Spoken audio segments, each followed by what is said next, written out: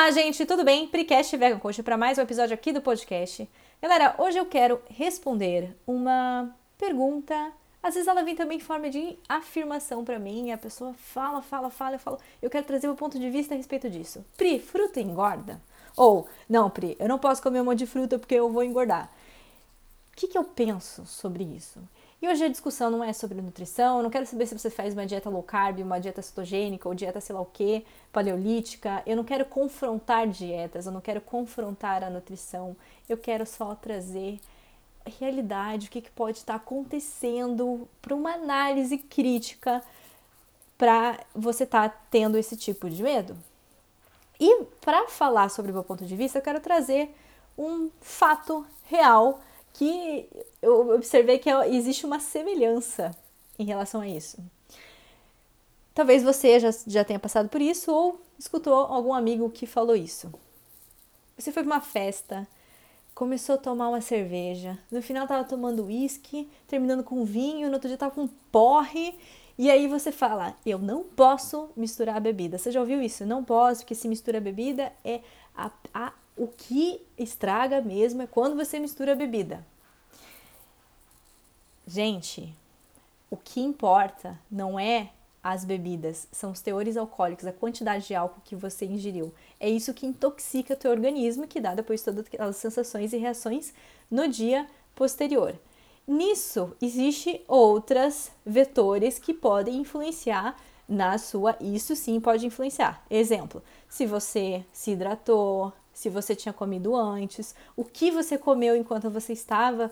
De repente você estava comendo um monte de batata frita e mandioquinha, aqueles petiscos nada saudáveis. Tem gente que come carne e ainda vai lá e come um churrasco, assim, top.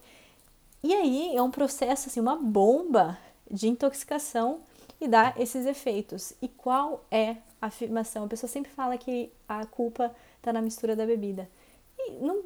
E sabe, é uma desculpinha que as pessoas dão. Sério, tem muita gente que bate o pé e fala, eu fico até quieto, porque eu não gosto de entrar em discussão. Só que não existe respaldo científico para uma pessoa falar que a culpa está na mistura. A molécula de álcool, ela é a mesma, presente nas bebidas. E, inclusive, eu fiz engenharia química. Eu lembro nitidamente da aula de química orgânica que um professor chileno veio e trouxe essa afirmação e foi assim, tipo, acho que isso foi uma afirmação assim que ficou para todos os alunos, porque você sabe que em época de faculdade a galera bebe muito. E aí nunca ouvi o pessoal lá daquela turma trazer esse tipo de desculpa. E essa que é a real. E por que eu conto essa história? Por quê? Quando você fala pra mim que fruta engorda, ou ai, não dá porque quando eu como fruta eu engordo, qual é a desculpa que você está se dando nesse processo? Porque, em números, o que acaba te engordando é um excesso. Um excesso ali de energia. Em questões de, falando já que eu sou falando nas linguagens de engenharia química, o balanço de massa. Como é que está o balanço de massa? Como que está o balanço energético? Segunda pergunta que eu te faço. Você acredita que fruta tem um poder de te nutrir, de trazer vitamina? Você acredita que a fruta ela tem um poder antioxidante de você deixar mais jovem, de você ficar com a pele mais bonita, de você evitar doenças, possíveis doenças que estão por aí, o exemplo câncer? Você acredita nisso? Então por que você está evitando a fruta? Qual é, novamente eu pergunto, qual é a desculpa que você está se dando por causa desse medo que você está tendo? Analise sua alimentação como um todo, não como um ponto. Porque senão, se fosse por um ponto e você falar, então quer dizer que se eu comer chia, um monte adoidada, eu vou emagrecer? Ou se eu tomar um monte de café com óleo de coco, eu vou emagrecer? Ou se eu começar a tomar, sei lá, farinha de casca de maracujá, eu vou emagrecer? Cuidado, gente. A galera fica falando umas afirmações que isso emagrece. Se você comer isso aqui, emagrece. O que emagrece?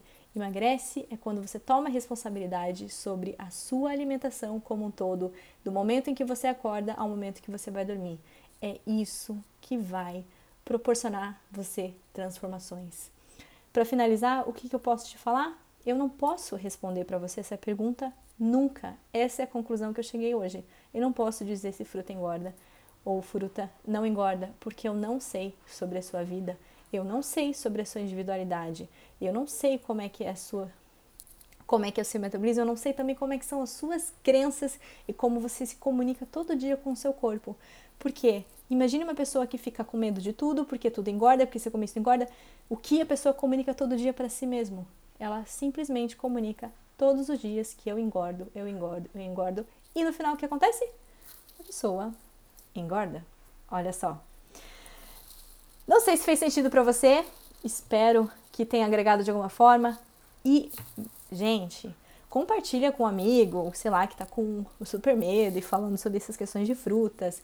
Convida ele também para fazer o desafio do Vegan Talks. Inclusive, vou deixar aqui o link para você baixar o e-book 2 dias de uma alimentação vegana e funcional, toda equilibrada, da manhã até a noite, para você ter tudo prontinho, tudo equilibrado, macro, micronutrientes. Foi feita pela nutricionista Giovanna Feser. Vai te ajudar, com certeza, a você sentir os benefícios e você se desbloquear desse tipo de crença. Por favor, gente, lembra que talvez você tenha concordado comigo que fruta é muito saudável, que vai te ajudar a você lá na frente, a você ter mais vitalidade, diminuir os seus efeitos do envelhecimento precoce. Imagine quanta coisa boa a gente vai acontecer e você está evitando essa bênção da vida da natureza, tá? Então, traga responsabilidade para você, para de dar desculpinha e perceba-se, perceba a sua vida como um todo. É isso que a gente tem que fazer todo dia, se perceber.